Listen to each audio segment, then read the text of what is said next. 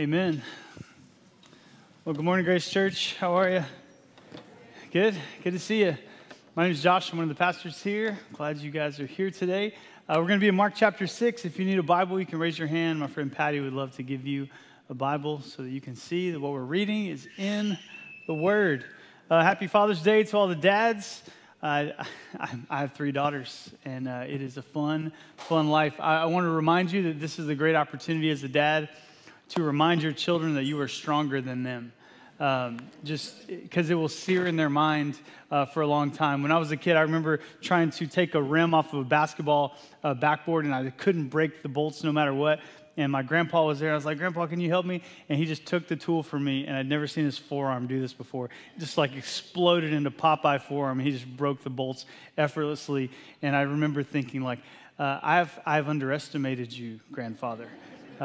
It's called old man strength. So if you guys know about old man strength. Recently, I was doing the thing where I take every one of the groceries from the car into the kitchen without 2 trips, because if you take 2 trips, you're less of a man. And so you just deal with the scars. And my daughter, Lucy, was going to help me. She had a gallon of milk, and she couldn't carry it. And I was like, "Lucy, put it on my pinky." And she's like, "I can't, Dad. It's too much." I'm like, "Trust me. Just drop it on." And she drops it on my pinky, and I am holding it with my pinky, and her face just changes. She's like, "Oh, my God. I had no idea I was in the presence of such power." And it's like, "I know. Look out. Open the door." You just, dads, you can do that. You can sear into your child's memory your strength. It's important. Cool. All right, here we go. Book of Mark. We're going to be in Mark chapter 6. For 16 weeks now, we've been in the book of Mark. I hope you've been enjoying it. I have very much been enjoying it. And if you were to think of this story almost like a bell curve or a mountain, last week we hit the top of the mountain. The crescendo of Jesus' influence and his power was shown last week in the feeding of 5,000. Some scholars say there was 20,000, 25,000 people there, and Jesus feeds them miraculously with 5 loaves and 2 fish. It's a huge deal. That the miracle that we saw last week is one of 2 miracles that all 4 gospel writers have an account of. You want to know the other miracle that all 4 gospel writers have an account of? It was this minor thing called the resurrection. Right? So significant. So the feeding of 5,000 is a significant miracle. It's massive. The enthusiasm in the crowd is massive. The scope of Jesus' ministry has never been bigger than this moment in Galilee. And the people want him to be king. And they're pressing on him to be king. He is the king who can make bread available for people. They want him to be the king that prevents them from having to be under Rome's leadership. They want them to be set free. They want Jesus to be king. And what we've seen over the last few months is that, yes, Jesus is the rightful and true king of this world. Remember we talked about Jesus is Simba from the Lion King? Remember that? Anybody? Yeah? Okay, it's important. Pride Rock belongs to Simba. It's his. Scar, okay, we're not going to go back through that. But he's the rightful king. Jesus is the rightful king. And he is recruiting a people to live under his rule and his reign forever. But what we've learned is that Jesus has no interest into conforming to other people's expectations of him. He is doing a different thing. And so, yes, he is the rightful king, but people wanted physical nourishment, and Jesus has come to satisfy us eternally. So he's not conforming to people's expectations. But that's the tension we're going to find ourselves in this text. So I want to frame 2 questions in front of us as we look at Mark chapter 6. A couple of questions that we can think through as we look through this text. Question number 1 is, what do you think God is like?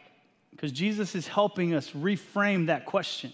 Everything we see Jesus doing sometimes comes against our expectations of what God is like.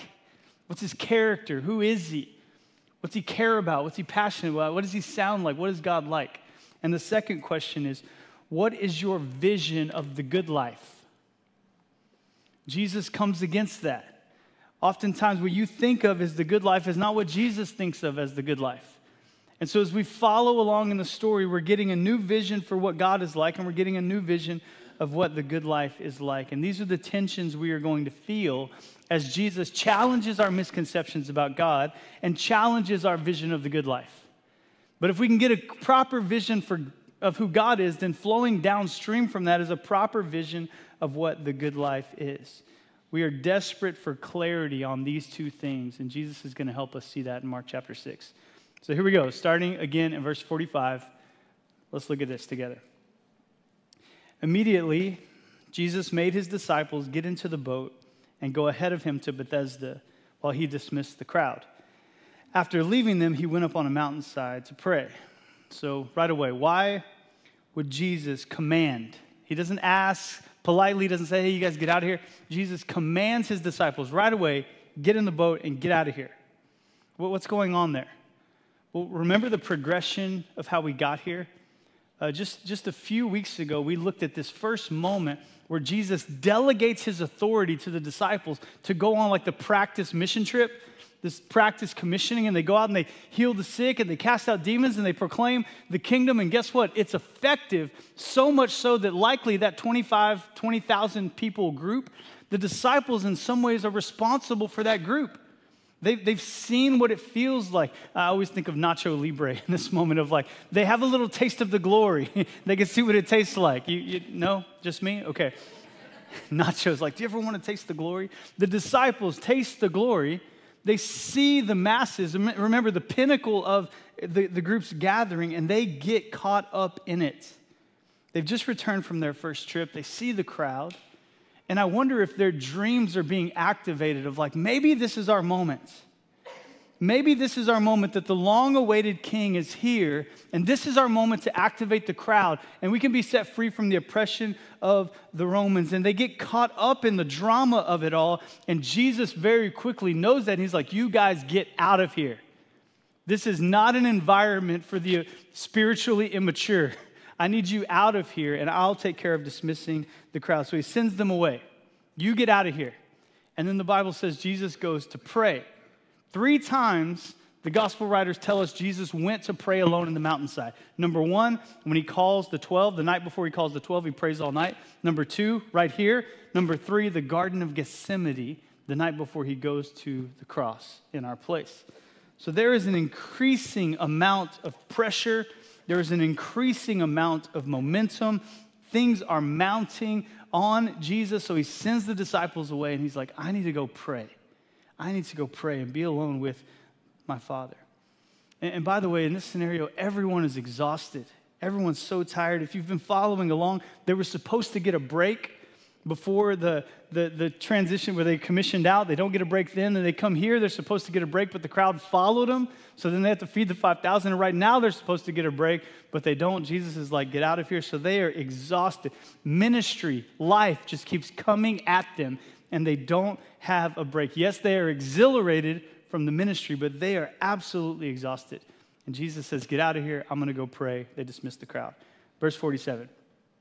Later that night, the boat was in the middle of the lake, and he, Jesus, was alone on land, and he saw the disciples straining at the oars because the wind was against them. If you underline in your Bible, underline this. Straining at the oars because the wind was against them.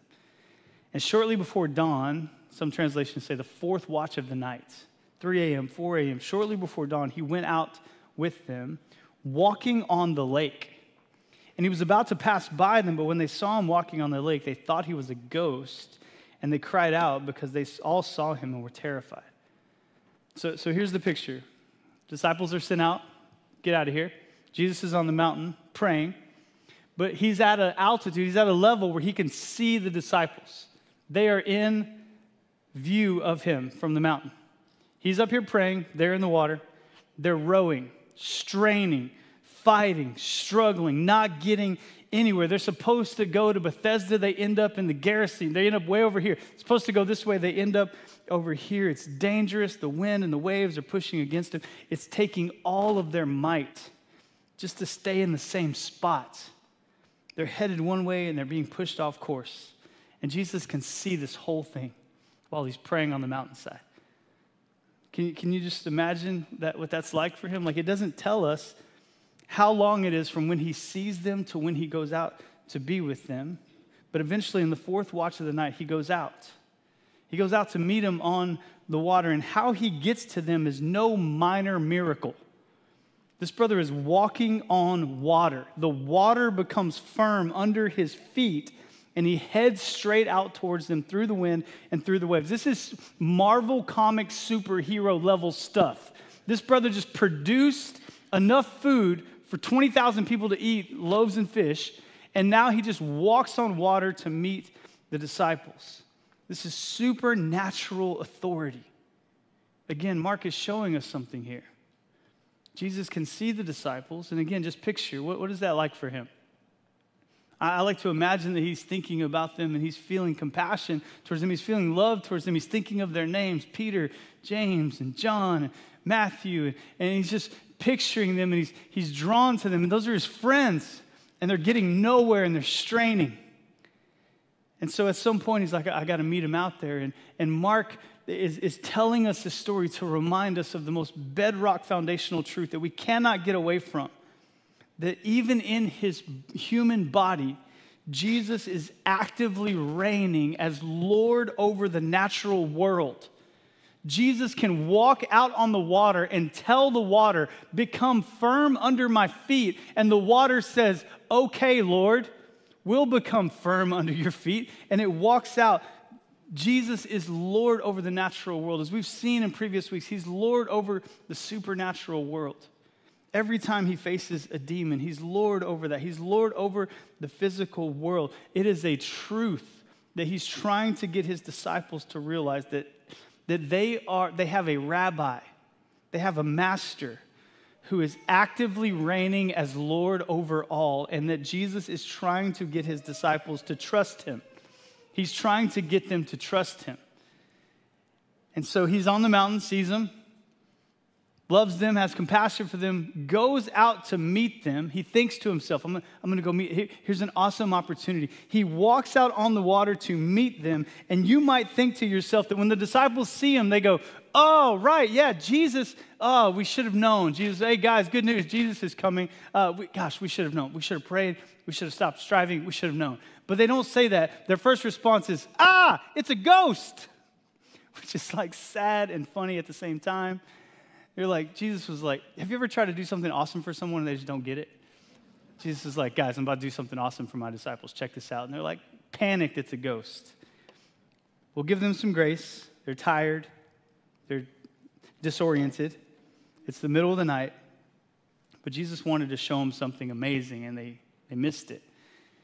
And so there's been multiple times in the book of Mark where something is happening that kind of has this shadow from the Old Testament. We saw it when Jesus was sleeping during the previous storm, and how that story was a shadow of the story of Jonah. Jonah being asleep and then thrown into the water. That was a shadow. We saw it last week with the feeding of the 5,000, shadowing back to the manna falling from heaven in the wilderness for God's people to be provided for. And then we see it in this passage as well. There's something happening here that Jesus is trying to do for them that's incredible, and they miss it. And it's in this phrase that Jesus intended to pass them by. He intended to pass them by. And Mark uses a very specific phrase there that he intended to pass them by, and it's the same Hebrew phrase you find in Exodus chapter 33 when God is having a conversation with Moses. And so in the story in the Exodus, Moses has led God's people out of the Pharaoh in Egypt. They've crossed the Red Sea. They're in the wilderness, but they're on their way to the Promised Land. And Moses and God are having a conversation about the Promised Land, and it parallels perfectly to the story we're seeing here play out in Mark chapter 6. So in this story, God and Moses are conversing, and we're going to read about it right here in verse 15. Exodus 33, verse 15 says this. Then Moses said to him, that's God, if your presence does not go with us, then don't send us up from here. How will anyone know that you are pleased with me and with your people unless you go with us? What else will distinguish me and your people from all the other people on the face of the earth? And then the Lord said to Moses, I will do the very thing you have asked because I am pleased with you and I know you by name. And then Moses said, now show me your glory. And the Lord said, I will cause my goodness to pass in front of you, and I will proclaim my name, the Lord, in your presence. I will have mercy on whom I will have mercy, and I will have compassion on whom I will have compassion. But he said, you cannot see my face, for no one may see my face and live. But then the Lord said, there's a place near me where you may stand on a rock, and when my glory passes by, I'll put you in the cleft of the rock and cover you with my hand until I have passed by. And then I will remove my hand and you will see my back, but my face must not be seen. So Moses and God are having a conversation about the promised land. And Moses says, if you're not going with us, I don't want to go. And God says, okay, I'll go with you. And then Moses says, show me your glory. Theologian Os Guinness says this is the boldest and greatest prayer in all the Bible. To ask God that you might see his glory. And listen, this is the perfect parallel to what the crowd missed last week and what Moses understands clearly. Last week, Jesus told the crowd, I am the bread of life. And the crowd told Jesus, no thanks, we would not like that bread. We would like the bread you provide for us. And then in Exodus 33, Moses looks at God and says, God, I have no concern for the promised land if you're not going to be there. In other words, God, you're the promised land, not the land being the promised land. My primary concern is your presence. I have no vision of the good life that does not include you. You are what I want. Your glory is my utmost concern. And that is a vast difference from the crowd in Mark chapter 6. There is a major difference between the prayer, God, I want the promised land, and God, I want you. You're the promised land. There is a major difference between the prayer that says, God, give me the land flowing with milk and honey, and God, show me your glory. Glory means substance, weightiness, heaviness, face-to-face presence, and intimacy. And that's what Moses wants. Stay with me. I submit to you, that's what Jesus wanted to show his disciples. He sees his disciples struggling, straining at the oars. He's praying for them. He loves them. He knows their names. He sees where they are. He gets it. And his first thought is, you know what I want to do? Man, I want to show them my glory. What they need right now is for me to remind them of my glory, remind them what I'm capable of, remind them of what is in front of them, what they have access to, what Moses could not see in the Old Testament. The disciples can see face to face, and that's what Jesus wants to offer them. He's going to pass by with his glory. And they miss it. But here's the progression. And what they experienced in Mark chapter 6 is like this microcosm of what is happening across the church in the macro right now. What they saw then, we can learn from now. So here's the progression. Number one, Jesus sends his disciples into the storm. Number two, Jesus, while praying, sees the disciples straining and struggling in the storm he just sent them into. Number three, Jesus wants the disciples to see his glory. That's the progression. They ultimately think it's a ghost. In verse 50, continue reading. Immediately he spoke to them and said, take courage, it's I. I was really trying to do this awesome thing with you, but apparently we're not there yet. We'll loop back to it. Just wait till Mark 7, 8, 9. They get lots of chances. It's okay. He loves them. He's patient. He's gracious. Take courage. It's I. Was trying to do a thing. Didn't work out. Don't be afraid. Then he climbed into the boat with them, and the wind died down. They were completely amazed, for they had not understood about the loaves because their heart was hardened. They didn't understand what Jesus was doing. That's okay. He's gracious to them. But there's a lesson being taught here. It's almost like Mark 6 is like this parable. It's a story of what really happened, but it almost serves as this parable for the rest of us. It's beautiful. Let's learn from this as a church. Let's learn from this together. So number one, Jesus sends the disciples into the storm. Get in the boat and get out of here. Sends them into the storm. Now, I do not know if you are comfortable with that point. I do not know if I am comfortable with that point. But here's what I know.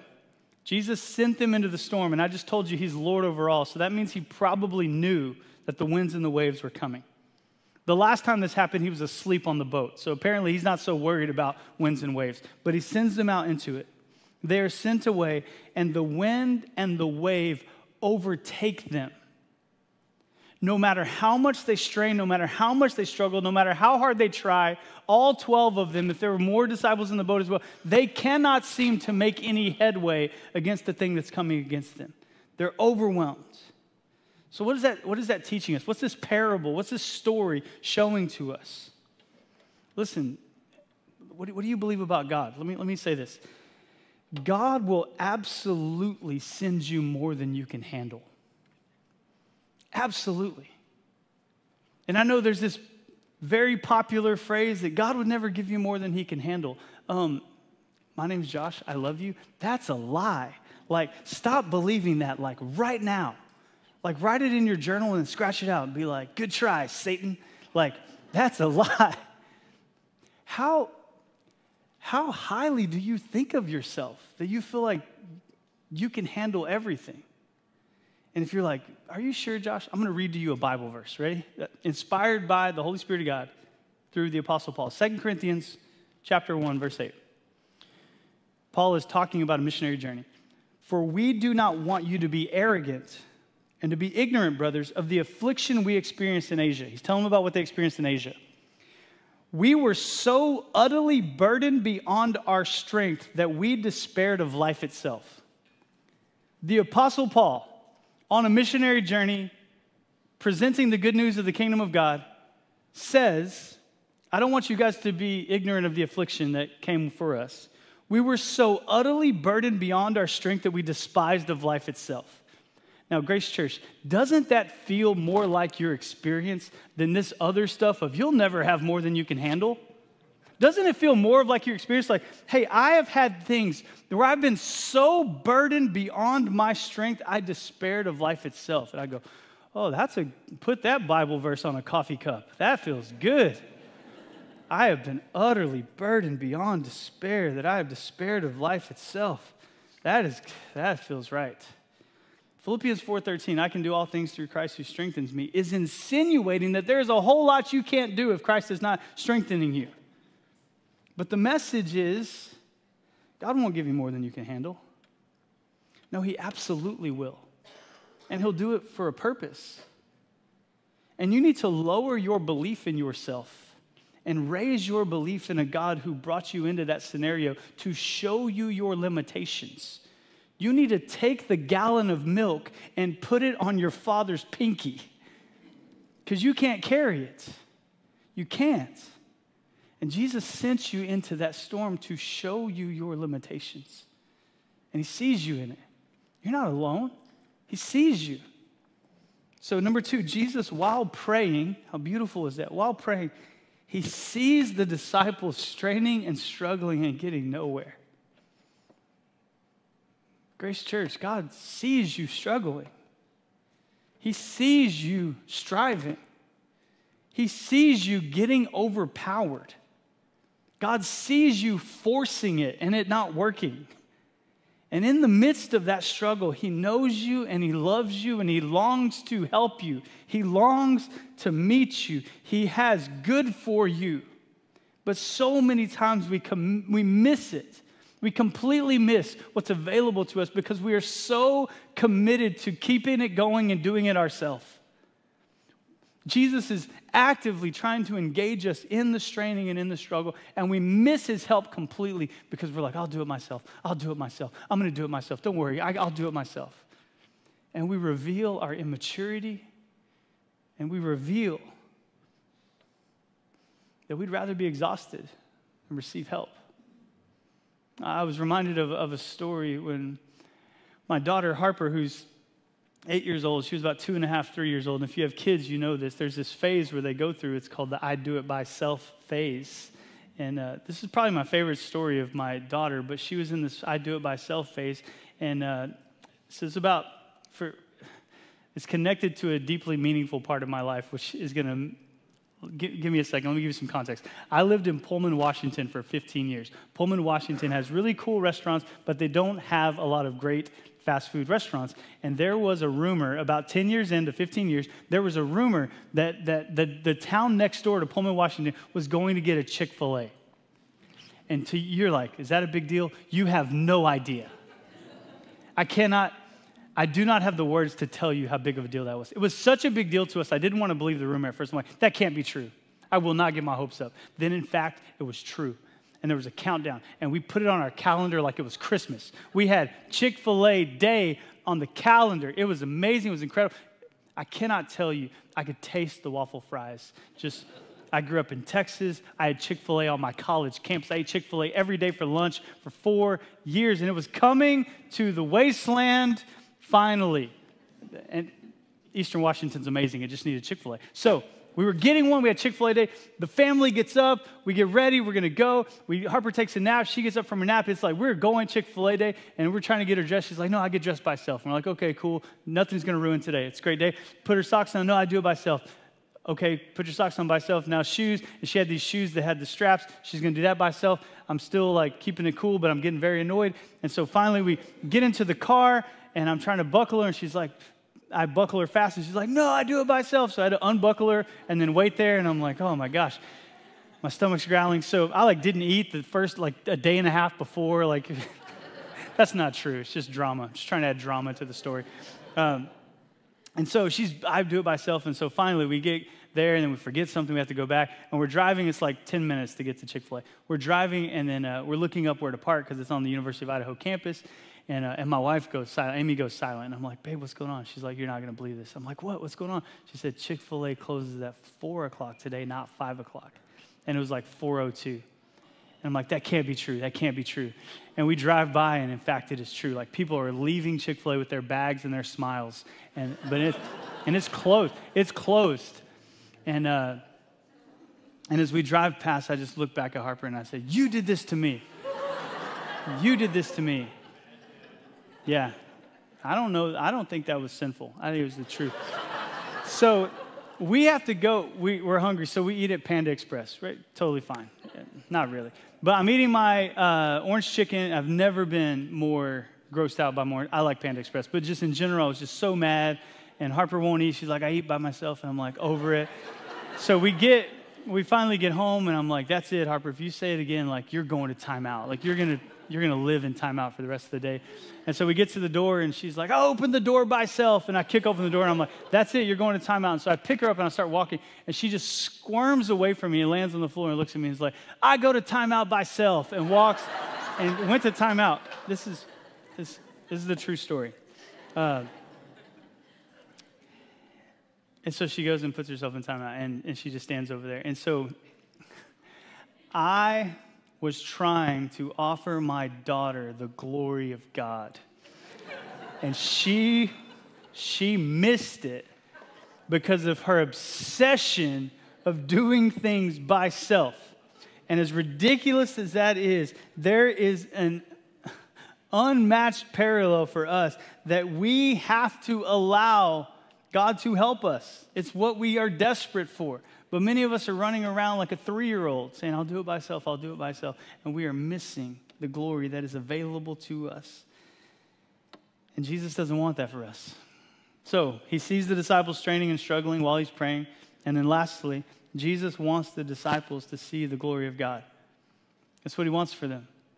He's like, I want to pass them by so they can see my glory. So listen, the disciples are not being punished right here. This is not punishment. This is called a trial. This is a hard moment. And this is a real story that they experienced, but this is a parable for us. But this is the primary tension we face as followers of Jesus. That sometimes God allows extended moments of struggle so that he might reveal something more valuable to us than getting us out of that circumstance. I don't know how long Jesus saw them until he went out to meet them. 4 a.m. But sometimes God will allow extended seasons of waiting or extended seasons of trial because he has something greater in mind. Or another way to say it is every time you're experiencing waiting or a trial or suffering, there is always a greater glory at stake.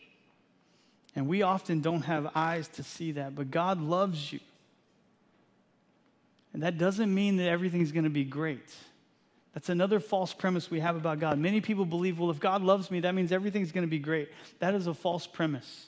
I love my children, but there are times where I put them into scenarios or I allow things to happen to them that are for their good, but they may not have eyes to see it. And they miss it.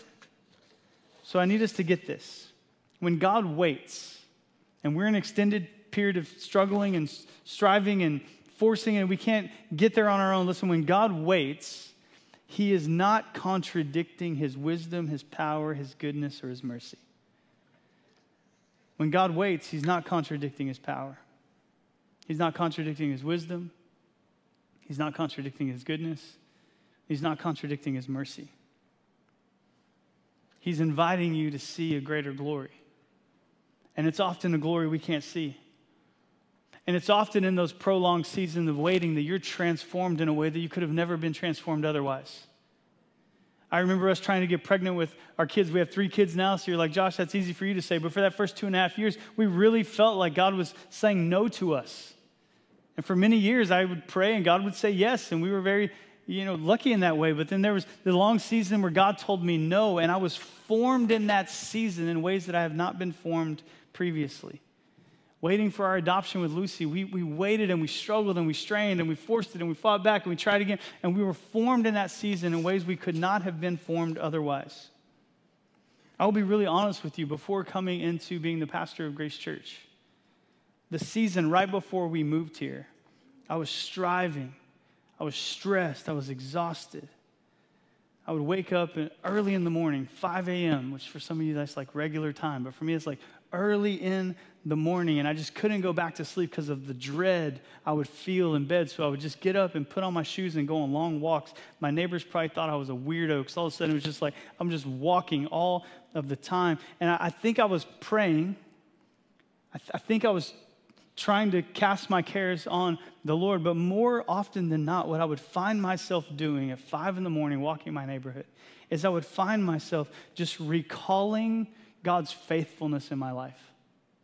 I would find myself remembering the promises that God had given. Because when I didn't know what in the world was going to be in front of me, I knew that he'd been faithful in the past. And so I would find myself saying, I have no idea, I have no control over the future, but I can count on one thing, that the God who's been faithful to get me here will be faithful for whatever's in the front of me. But I was stressed and struggling and anxious, and I moved in that, and God formed me in that. God allowing a prolonged season of waiting and striving and struggling was very gracious for me. So Grace Church, what if this parable, this story, could apply to us in this way? What if we stopped thinking about these moments in terms of just trial and struggle and bad, but what if we framed it differently? And what if in the darkest moments, when you were most exhausted, what if you realized that God was not punishing you, he was rather trying to get you to see his glory? What if when you were most exhausted and most tired, what if you changed your prayer in that moment from God, fix this, to God, show me your glory? And what if we as a people started to pray in such a way? This is a dangerous prayer where you just said, God, would you take my life and let it be for your glory? Whatever your glory, whatever you can do for my life to get more glory, then do that thing. That is a dangerous prayer. But that is a much better vision of the good life than anything this world is offering you. A life that is maximized for the glory of God is a much better life than anything this world is offering, because you are asking a good, faithful, loving, wise Father to do with your life whatever gets him the most glory in this world. That should be the heart of discipleship. That should be the heart of a disciple, to say, God, take my life and let it be all for you and for your glory. Listen, I know that's not easy. I'm not submitting to you that it's easy. But I know it's what transforms you. And I know many of us are tired and we're trying and we're fighting and it's not working. So what if we changed our prayer? I was moved by, probably my favorite preacher is a guy named Charles Spurgeon, and he struggled with depression and anxiety and the loss of loved ones in his life. And he says this, he says, I bear witness that the worst days that I have ever had have turned out to be my best days. And when God has seemed to be most cruel to me, it's actually then he was most kind to me. If there is anything in this world for which I would bless him more than anything else, it's for the pain and the affliction that he's given me. And I'm sure that the richest, tenderest love of God has been manifested to me in that brokenness. Love letters from heaven are often sent in black-edged envelopes. The cloud that is black with horror is big with mercy. So fear not the storm, for it will bring healing in its wings.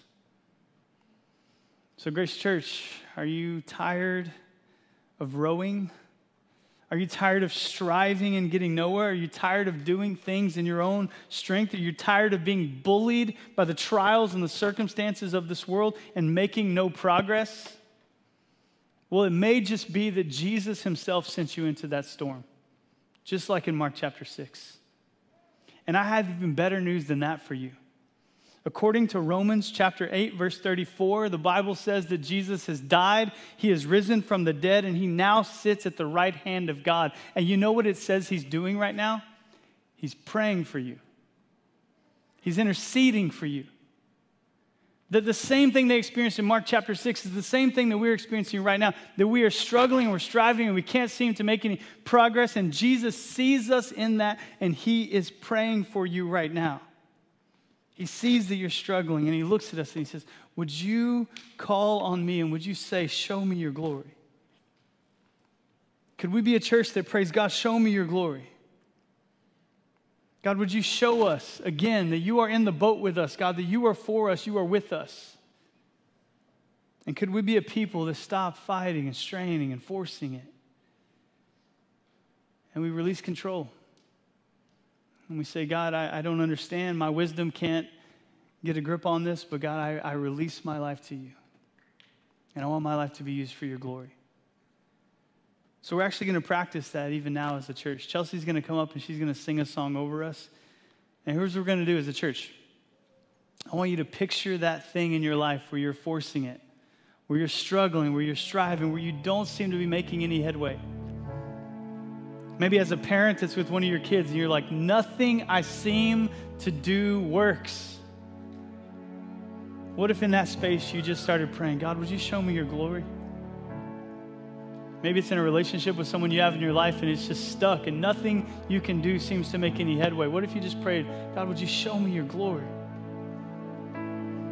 Maybe it's financial strain in your life or decisions that are coming up where you just feel like you're forcing it and you're stuck.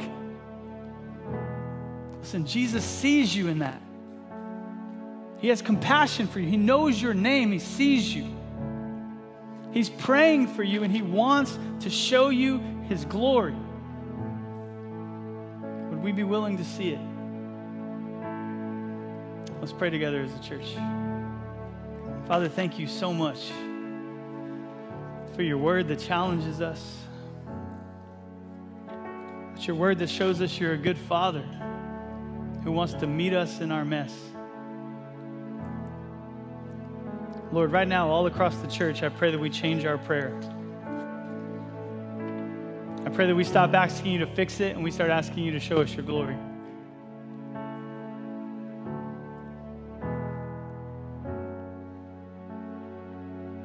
God, right now, would you meet with your church and heal us, Lord?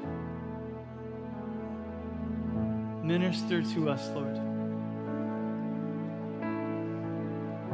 I pray in Jesus' name.